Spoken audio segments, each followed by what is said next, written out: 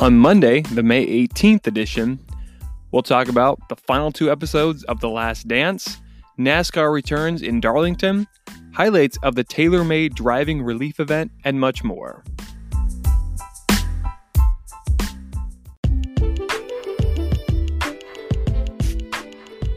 Oklahoma City Thunder guard and president of the NBA Players Union, Chris Paul, says he wants to return to basketball badly. A week ago, Paul and the league talked on a conference call about when and how they could return. Commissioner of the NBA, Adam Silver, told the Players Union during the press conference call about how to return through the pandemic. Silver stated to prepare for what could be the single greatest challenge of all of our lives. Chris Paul said in an interview with ESPN, a lot of hard conversations have to be made, a lot of hard decisions. But with the team around us, I think ultimately we get to where we want to. Obviously, we want to play. We want to play bad. And I think that's a consensus for the guys around the league. We want it to be, obviously, as safe as possible. But the biggest thing is we missed the game. I don't have the answers, but I know that people are working tirelessly trying to figure it out. Paul also said the call was beyond a playoff structure the league is thinking about doing. I think a combination of a lot of things, he said. But at the end of the day, right now, no one expected this and no one saw this coming. CP3 and the league will most likely sit and wait as long as they can about whether they can return or not.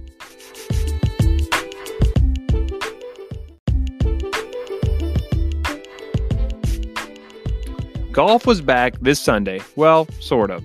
4 PGA Tour athletes competed in 2 teams to raise money for COVID-19 relief. The greatest golfer in the world right now, Rory McIlroy, was partnered with Dustin Johnson, and Rickie Fowler was paired with an up-and-coming star, Matt Wolff. The 2 teams squared off in a skins match with millions of dollars on the line for their respective charities. Social distancing measures were put in place, and the athletes played for free.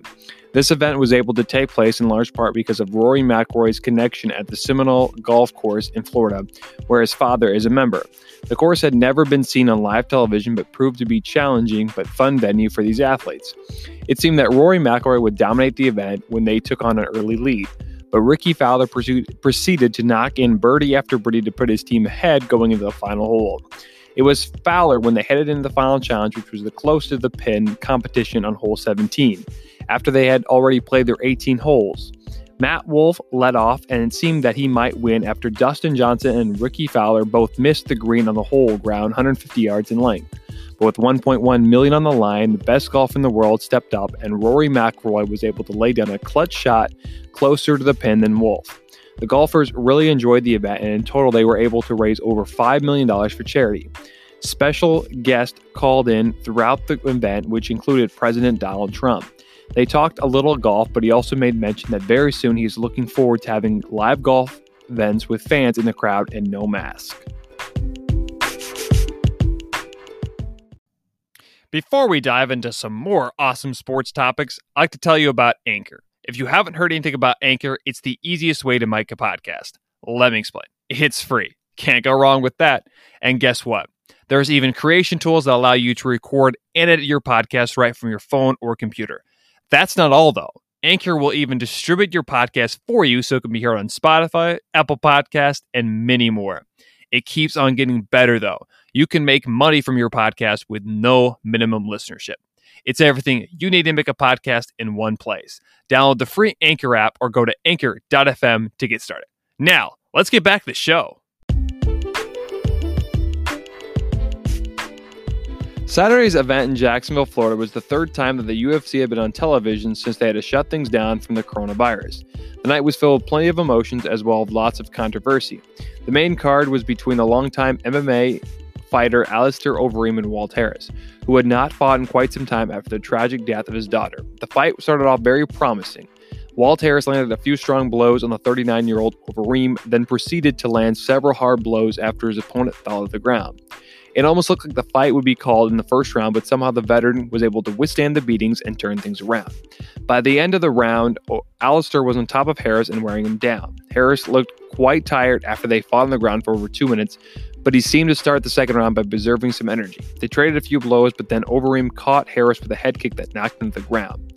Walt Harris continued to receive a beating and got stuck in the worst position possible. Overeem had him stretched out on his belly and was nailing him with blows to the side of the head. Harris was not able to return to any of them, and the fight was called.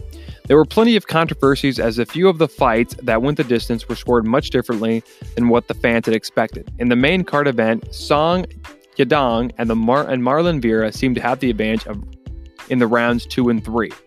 That's when the most expected a split decision happened. However, not only did the judges favor Song, but it was a unanimous 29-28 decision. That's when Twitter exploded, and so did Vera. He was heard by microphones using an F-bomb, then refused to shake hands with Song. Even Song admitted that he had not fought his best, but he moves on in the division with a winning streak. Then in the co-main event, a women's strawweight event between Claudia Gadelha and Angela Hill lost in a controversial decision. Hill thought she had done enough to win and even knocked the former champ to the ground. However, the judges ruled 2-1 in favor of Claudia. Hill said on Twitter after the fight, "I won that fight at Dana White. Book me on the island, Arizona Apex, wherever I carve out more of your girls. Ready to go next week." Coming up, there's a pay-per-view event scheduled for June 6th. A lot of unknowns are on the horizon, but fans are glad the UFC is back, and it didn't seem to bother fans that no one was in the stands.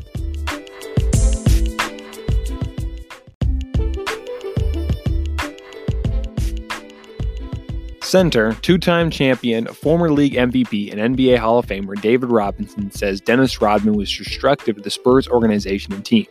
During a few episodes of The Last Dance, it reflected on Rodman's tenure with the Spurs. He only played for 2 years, but according to the documentary and David Robinson, the fit with Rodman and the Spurs was the opposite of great. David Robinson and Dennis Rodman teamed up for a few years with the Spurs, and on the court they played well together. However, according to Air Alamo by Fansided, Robinson and Rodman were like day and night, oil and water.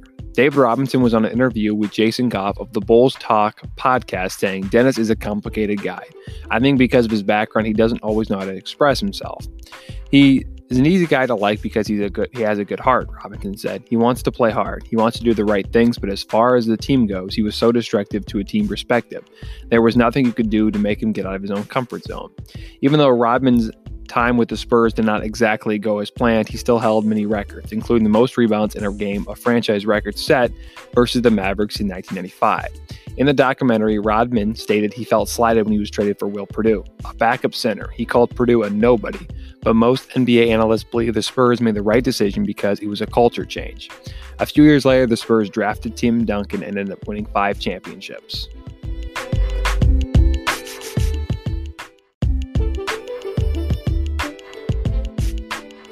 NASCAR is back. For the first time in over 2 months, the Real Heroes 400 took place at the Darlington Raceway in Darlington, South Carolina with no fans.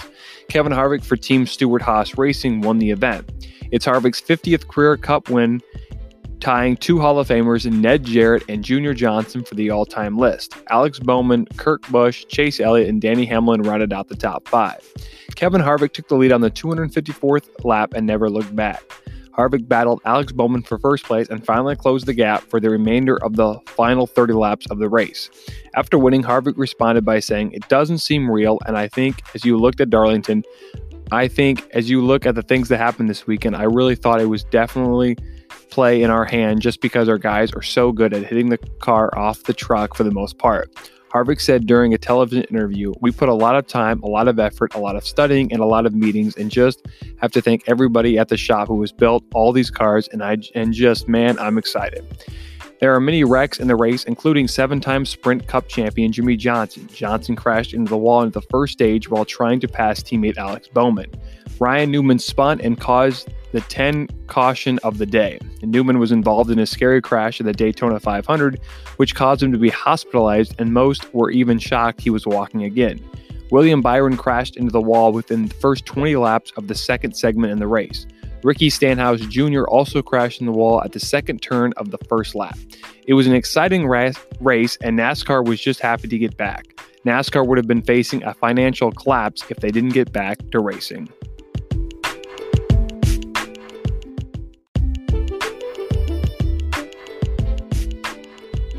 Former Bills first-round pick Ed Oliver had been arrested, the former 9th overall pick back in 2019. He was arrested for driving while intoxicated while carrying a weapon without a permit. He was found with an open beer can between his legs and pistol in his vehicle. No drugs were found inside the car. The police were notified when another driver called 911 to inform the police about it. In the call, they reported a Ford Super Duty pickup hauling a trailer through a 45 miles per hour construction zone and was failing to maintain his lane and driving dangerously. After failing the sobriety test, he was taken to the Montgomery County Jail. Oliver was taken with the 9th overall pick in last year's draft and had made an impact on the field, recording 43 tackles and 5 sacks his rookie year.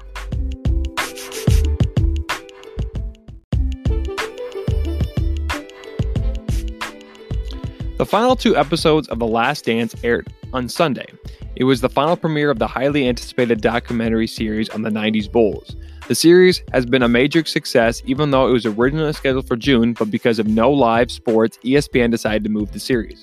Many NBA players such as LeBron James, Damian Lillard, Klay Thompson, and former players such as Dwayne Wade have all tweeted about the exciting episode. It began in the 1998 Eastern Conference Finals when the Chicago Bulls would face one of their toughest opponents ever in the Indiana Pacers. The Pacers were led by sharpshooter Reggie Miller, who is now Hall of Famer.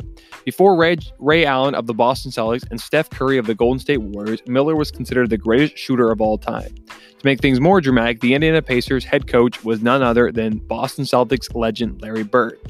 The Indiana Pacers took Chicago to 7 games. Only one other team had the Bulls played that many games in a series. The Pacers led the Bulls in the fourth quarter for most of the game until Michael Jordan went off. Miller said in the documentary that he believed they had a better team, but unfortunately the Bulls had better chemistry and more experience. Chicago went on to defeat the Jazz in a tough 6-game series that led to one of Michael Jordan's most iconic shot in his final as a Bull. The series also talks about the three-point specialist and now head coach of the Warriors, Steve Kerr. Kerr always loved basketball and was his escape when tragedy hit his family. His father, Malcolm H. Kerr, was shot in Beirut, Lebanon in 1984. He was the president of American University in Beirut. Steve, however, made one of the biggest shots in Game 6 of the 1997 NBA Finals that led the Bulls to the win over the Jazz. Steve ended up winning 2 more championships with the Spurs, 1 as his assistant coach and 3 as the head coach of the Golden State Warriors. At the end of the documentary, MJ said he would like to have played 1 more year and won his 7th title. Unfortunately for Jordan, Jerry Reinsdorf, the owner, and Jerry Cruz, the general manager of the Bulls, thought it would be best to rebuild. Phil Jackson decided to take a year off of basketball. Scottie Pippen was traded to the Trailblazers, Steve Kerr was traded to the Spurs, and Dennis Rodman was released. Jordan ended up retiring for the 2nd time.